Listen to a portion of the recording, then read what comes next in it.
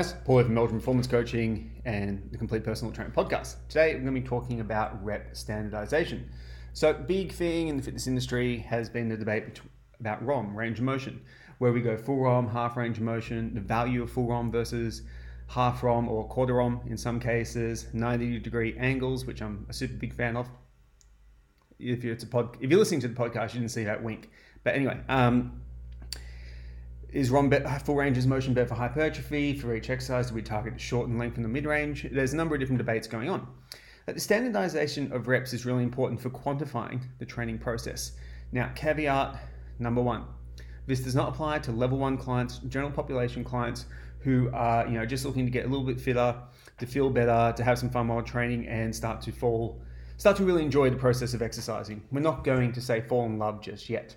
So this really applies to those high level 2 or level 3 clients with higher level goals. So that seems to be what I'm working with more at the moment, which, as a guy who's spent a lot of time with working with general population for pretty much his entire career, give or take Olympic athletes and other really high level performers in between, general pop has been my bread and butter. It's really exciting being able to discuss these concepts. And the thing with standardization is we're missing the tempo prescription part of it. Now, there are arguments either side for the application of tempo and for not really worrying about too much. And it seems to have found a middle ground. It's like slow, controlled, eccentric, and fast, moderate to fast, concentric. For most cases, seems to be pretty good. What we need to do with our clients is make sure they actually follow those guidelines. So that's why with a level 3 client, it can actually be really important, depending on the client itself, to recommend a tempo prescription. Some clients may have high level goals, but have a tendency to get lazy and sloppy with their reps over time. So what those clients will benefit from is a more strict tempo prescription to help them stay on track in their training sessions. Now, on the flip side of that, you may have clients who are really robotic with their reps. You don't need to worry about the tempo prescription. It, again, as everything else, is something that needs to be individualized to the unique quirks of your client. The other thing that I wanted to touch on in tempo prescriptions and using that with a higher level client is we can use that to effectively apply a higher degree of overload at certain positions, at certain ranges of motion, and like say the lengthen or shorten range of a muscle to facilitate higher level results. So let's go into that.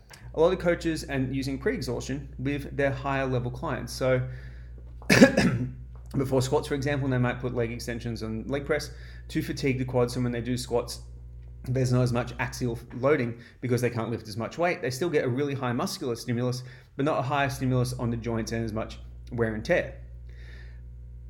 Yet these same coaches will also say, you don't need to worry about emphasizing the tempo in certain parts of the range of motion. It's just going to reduce the weight you lift.